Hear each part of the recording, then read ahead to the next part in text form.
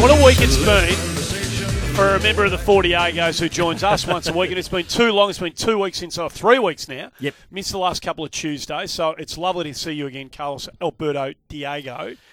What a week it's been for you. I'm up and about. Absolutely. Like you said, chest puffed out. Two of my loves last week, Western Bulldogs and also Socceroos, won games in a way that they don't usually win them. Talk to me about that. The doggies. Let's talk quickly about the doggies. Of course you should I talk know about this is a football hour, but it goes hand in hand with what I'm about to say about the Socceroos. I've been a doggy supporter for, all my life. Been conscious about that from probably the age of 5, and we never win a game like we want, like the game that we did last Thursday. We just don't win those games, Yes. right? And last week, what doubled, the joy for me last week was the Socceroos, the way they won in the UAE. We win games, don't get me wrong, we win games in difficult situations. But the professional nature and the way they went about it and the way they wore down a very, very good UAE team in their backyard, with their crowd, the temperature, the heat and the climate and the weather and the humidity and all the rest of it. And apparently the boys, got off a plane. Half of them were crook because of the plane ride from Australia. I mean, it was a professional nature. And the makeup and the blend of that midfield, Luongo, Rogic, Moy, Milligan, these guys are technically very, very strong players who can actually go past opposition with ball at feet. Not just passing, they can actually dribble past people and create things. Very, very exciting. And for me, just as the doggies have probably gone to another level now with the way they're going to go about it and win those games more often, I think the Socceroos are now really becoming a team that can actually win home and away against anyone or perform that way against anyone in the world. Whether they win or not, it depends, but they've got a pattern of play. They go about in a professional nature, and that's what excites me. Has that surprised you how quickly that's come about? Remember we all talked about, we got to get into Asia, we got to qualify through Asia, and now we're in Asia, there's big boys here. This is not going to be the cakewalk that it used to be, through Oceania and then the 5th or 6th place, the way we used to do it. So there was this, are we ready for this? Are we up for it? Well, not only are we up for it, but we're now the dominant nation, in the region. Has it surprised you how quickly that's happened? It hasn't happened quickly enough for me, and the reason why is because of the coach. We had Pim Verbeek, we've had Holger Ossick, who clearly didn't really have faith that we could play football against great teams and win. They knew that we had good quality, the golden generation, those sort of players that as individuals, and you throw them together, the Australian spirit and all that sort of stuff will win you games to get you a World Cup.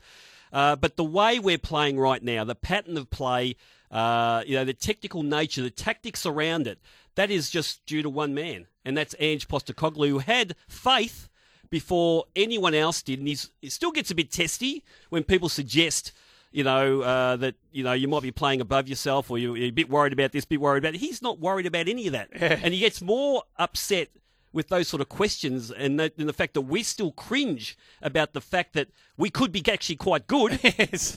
He gets upset about that sort of stuff. And for me, if Ange was ready at the stage where Pim Verbeek had taken over, or we had faith in Ange. Faith in him, because that's what it was. He was probably ready, but we probably didn't have faith. Yep. But like everything in football, everything that works well with Australian football is always long overdue. We're saying this in the break. The FFA Cup should have happened a few years ago, but it's long overdue and it's working really well. What an empowering thing, that force and that the belief that Ange Postecoglou brought to Australian footballers. No, we can play this way. We can play our way out of defence. We can play our way through the midfield. We don't need to stick long balls into the penalty area and hope for the best. We can actually play the way they play, the best nations on the planet play. What an empowering thing that must have been for Australian footballers to actually hear a coach say. Absolutely, and but they need to be convinced too. I mean, they hear that all the time. They grow up with the FFA curriculum, the 4-3-3 and the way and the different tactics. There's a lot of talk around, the roles of the different positions and all that sort of stuff. They grow up, but to compete against, in a World Cup qualifier in difficult circumstances, then go to a World Cup and get out of the group by playing good football and maybe create a bit of damage in the knockout stages, that's something that we don't grow up. Our kids don't grow up in Australia thinking that we can do that. Yeah, yeah. They think they can play in the A-League or they can play overseas, as individuals. But us, our kids don't grow up thinking they can win a World Cup. Not like they would in Argentina or Germany or whatever. And because of that, you almost need, the talisman, the Grand Master to say, listen, come this way, have faith in me. And that's what we're getting now. When you get to players speaking after the game or before the game or in between games, a lot of them talking the Ange Postecoglou talk. Yeah. And the talk is actually, built on substance of the way they play and the results they're getting. The Asian Cup, for example, what they did against Holland for most of the game in the World Cup, against Chile and all that, they're starting to build that faith. So I think slowly, even though it's a bit frustrating for Ange, slowly everyone's really coming on board now. It's interesting you say that, because when you hear Australian players now after wins, and they have a lot of them these days, they're not over the top about any of this. They fully expect to get the sort of results that they're churning out. The ones we have at home, which become, by the end of the 90 minutes, often become pretty dominant these days. And like the one you're talking about last week, in obviously really difficult and oppressive conditions, there's nothing. It's no surprise element to the players that they're getting these results anymore. Yeah, they fully believe that it's going to happen. You sent me a bit of audio that we may as well lead into now, because it is about Ange Postecoglou, and I reckon we probably need to, off the back of this bit of audio that I'll let you introduce, but I reckon it'll largely, for a lot of us, might even turn a bit of a light on in terms of the way we look at the coach these days. Or it might think that the guy who said what he's going to be saying, what you're going to hear, is ridiculous in what he's saying, because that's something that also came out on social media. It was an interview with Paul Ocon. Is that right? People, right. Four Diego's interviewed Paul Ocon last week. He just got the job at Central Coast Mariners. We were talking about, his journey getting to, the role of a head coach in an A-League, and what Ange Postecoglou meant to him, and what he thinks about Ange Postecoglou on a world scale. Yeah, well, look, I was lucky. The first All-Stars game that was played in Sydney against Man United, Ange was actually the coach, and I assisted him. So, I knew him personally, and we'd had discussions before, but actually working with him in a coaching environment, I was lucky to have that experience and saw then and understood why he is so successful. I believe he could be coaching one of the top sides in the world. I honestly believe that, and I hope that he does get that opportunity, because he is, for me, and you mentioned before some of the names of coaches that I've played under, he is definitely up there with some of those big coaches. I hadn't heard. I missed your show the other night, so that was you sending that bit of audio through was the first time I'd heard that, and it was a little light bulb moment for me. I'd never encouraged myself to think about Postecoglou becoming the manager of a big club. I just assumed, well, this is his mother lode, this gig right now. The former coaches he was comparing Ange to, Terry Venables, who is a very successful coach in the UK. Okay, his personal life, took him away doing other things, but no one ever could doubt, especially a lot of the players who played with him or played for him over the years, at all levels, from Barcelona to in England to Australia, they all think he's probably one of the best coaches they've ever had, all these players. So he's compared Ange to him. Sven-Goran Eriksson, when Sven-Goran Eriksson was very successful with Lazio, and you've got to remember, Sven then was a hot property and ended up getting the England coaching job, and he's had jobs ever since. Irrespective of what you think about this guy from outside of football, got himself into a bit of trouble and also, the likes of Dino Zoff, he played under some good coaches over in Italy too. So these are world-rated managers. And you've got to understand also, with someone like a Paul Ocon, he comes from that golden generation. The golden generation were players that really came out of the old NSL. It was a bit of a, I love the old NSL. I grew up with it. I watched it all the time. I still think and reflect on it all the time. But it wasn't a professional environment as such. And these players were coming out and going straight into European teams. That's how good some of these players were, the Vidukas of this world, Ocons, Swartzes, Harry Kewells and so forth. And these guys then proceeded to have 15 years. Their career was overseas and everything about their football was Europe. and everything was best over there. Nothing was quite as good over here. So for someone like Paul Okon to turn around and call Ange Postecoglou his mentor, someone who can coach overseas, and he hadn't even played overseas, but can coach a big club overseas, that is a huge, huge statement. Now, there's a lot of people out there who see it and they believe it. But then you get other people, and of course, when we sent this out on social media, you get all sorts of responses, and a couple of people think that that's ridiculous. But why do they think that's ridiculous? Who knows? You'd have to ask them. Obviously. Look, I hope it's not the cringe of Australia, perhaps toying with the idea that we could have a world-class something in football. Yeah. We sort of toyed with the idea of Harry Kewell at his best at Leeds United and Mark Viduka at his best, and Craig Johnston. We sort of toy with that, but we don't really believe that they're really up there. And the idea that Ange Postecoglou didn't play overseas, he coached second division in Greece for a year or something. Yep. Hasn't coached overseas. Has learnt nothing really except for his own journeys through World Cups and meeting people. The thought that he might be regarded as a coach that can actually coach a big club overseas.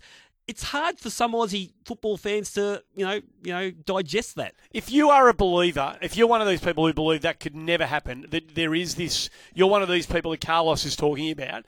We're not going to be judgy here. I'd just really like to know why you think that is completely unattainable. Why do you think that? Somebody like why do you think Ange Postecoglou that would be a step way too far? Despite what Paul Okon said, and he knows what it takes to play top league football and be managed in top leagues all over the world, why do you think that could not sit within the realm of Ange Postecoglou? A lot of people want to talk to you, Carlos, about the Paul Okon, Ange Postecoglou, and then the big picture story about the merits that might sit before him as being a manager of a big club somewhere around the world. Another Ange is in Paran. Maybe the Ange, who knows, has jumped on the line. Good afternoon to you, mate. G'day, guys. How are you? Yeah, good. Guys, I believe that he can coach. I'm going to be a little bit biased now because he coached my younger brother in the old South Melbourne days. And he's just got a great belief in youth and making them believe that they are better than what they are and they can beat anyone. And I think that's very important for any player at any level.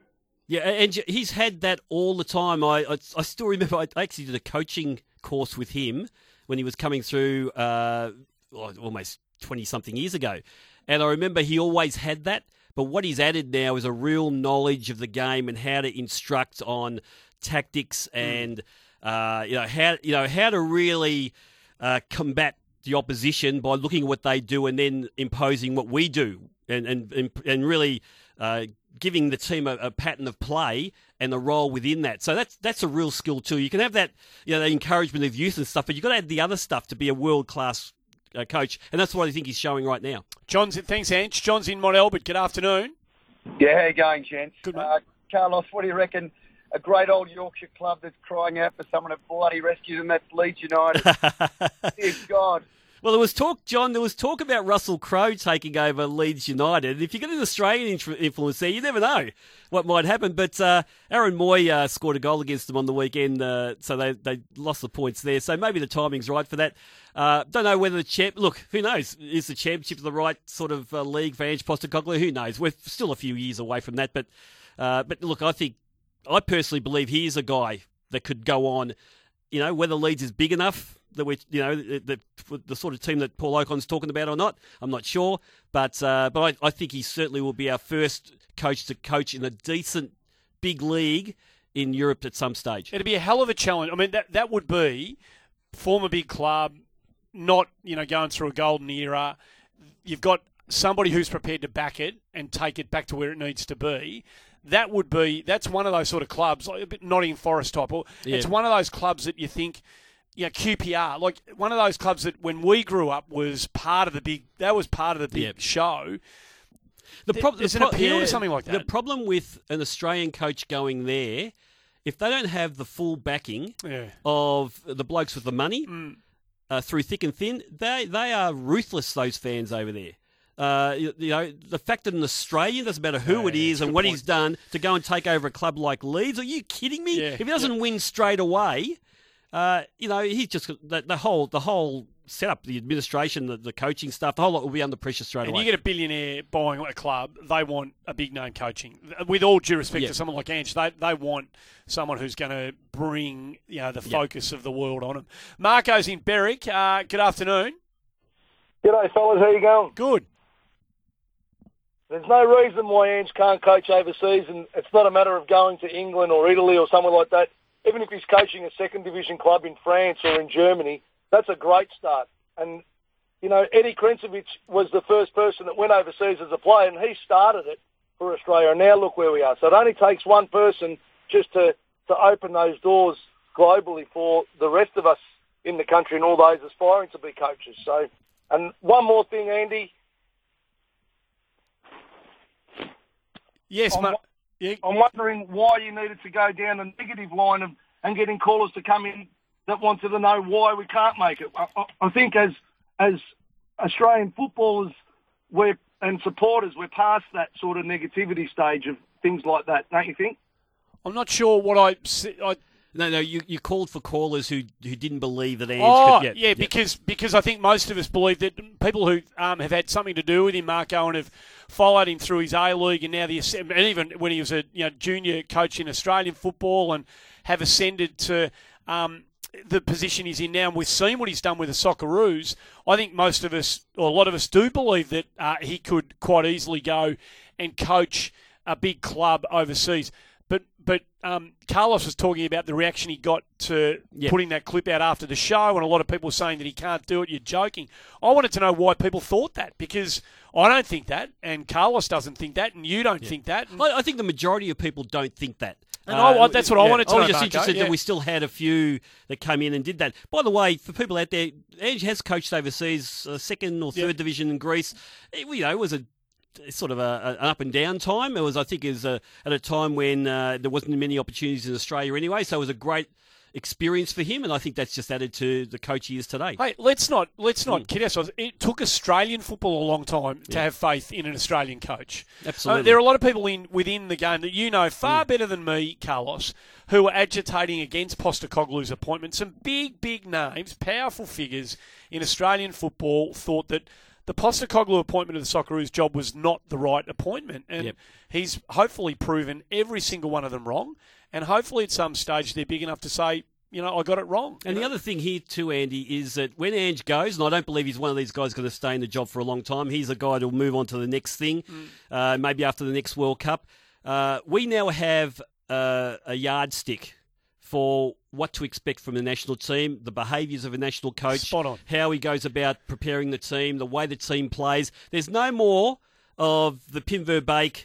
I know he got us to a World Cup and there's supporters for him out there, but the way we played in away games in Asia, even at home at times, Holger Osik towards the end. I mean, Holger was good in the 2011 Asian Cup, but it started really falling away after that. We now have a yardstick, and whatever comes next, that's what they'll be measured against. Carlos Alberto Diego in the studio talking football. I'm slipping. It's okay, mate. I don't want to offend anyone. Doesn't matter. Daniel's in Lara and wants to continue having a chat about Ange Postecoglou in light of what Paul Ocon said to you and the Diegos the other night. G'day, mate. How's it going, boys? Good, mate. Just a quick one. I don't believe that a person like Ange Postecoglou can make it overseas, and the reason behind all that is a player, as a coach, you need to be a superstar as a player. That's one thing. You got to win the respect of the players with your first appearance. And I'll give you a good example. Slaven Bilic for Croatia, he made himself a name as a player at the World Cup '98, and then all of a sudden took over the Croatian national team with only having maybe 5 games experience with Hajduk Split, where Josip Stoico played, and then all of a sudden, having developed players inside the Croatian national team like Modric, Radikic, Mandzukic and all that, and then all of a sudden, as he made himself a name as a coach, he gets handed over West Ham. Yeah, but I would think, Daniel, for every one of those, you can come up with an argument against that too. Jose Mourinho, he talks about him being a bad player, not doing very much in his career as a footballer. Was an interpreter for Bobby Robson at Barcelona, ended up being probably one of the best coaches in the history of the game. Arsene Wenger's another one, never played at a really high level. Even someone like Alex Ferguson was a good Scottish professional, but never really reached the huge heights of the Kenny Dalglish of this world, or the great Scottish players, the Jimmy Johnstons and all these sort of guys. There's plenty of really, I mean, in the top 20 of all time, plenty of them in there that weren't great footballers. And did most of those guys who have stuck around for the length of time that a lot of the managers you just talked about have, did they have early success? Wherever they had to. Yeah, they did. They had to have early success because, like Daniel said, what he's right about is winning that change room over these professional footballers just waiting for you. If you've got a no name, well, listen, you're going to have to prove it to me. And that's what these guys do. They have to win from the start, basically. Yep. It wouldn't be a Tuesday afternoon without talking to you, without getting a phone call from Scotty out in Craigieburn, who won't mention Aaron Moy's name, I'm certain of it. Good afternoon to you, Cocko. Afternoon, Nemesis. Afternoon, Bubble Blower. Hello, mate. What I was ringing about, finally 36 hours after the fact, the game that everyone wanted to watch on the weekend, sat home in front of me TV, put on 517 on the dial on Foxtel, put my feet up, started watching the game. The wife come out of the bathroom, started screaming at me and asked me why I'm 10 foot from the TV and I've got a set of binoculars in my hand watching the game. Then they show the side vision of the new main stand. It goes up, and I can actually see Sherpas going up and down the stands with oxygen bottles. You're talking about just to help out the patrons on the top row and the camera crew. It was unbelievable. You're talking about Anfield. Of course, mate. You are. You didn't like it?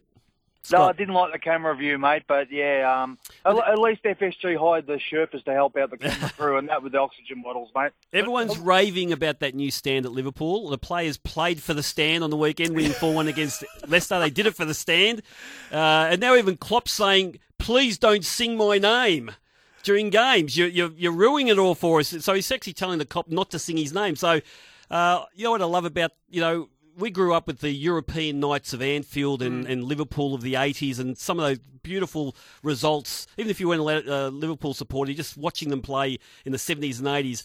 And that's what I felt like in that game on the weekend. They're nowhere near, don't get me wrong, they're nowhere near the boot room era, what we've got at the moment. But I got a sense of doing it for the greater good on the weekend. I felt that. I feel like there's something in the middle of there's a nucleus in the middle of this group, and maybe it comes from the manager. I don't know, but it feels like there's something there. And you might talk about camera. There's nothing wrong with the camera angle behind Adam Lallana's strike. I know that the camera angle of that, no matter which one you saw, looked very, very nice. Just on the EPL, and look, we haven't got to the Simon Taylor stuff, the Chris Taylor stuff at all. We'll do that next week.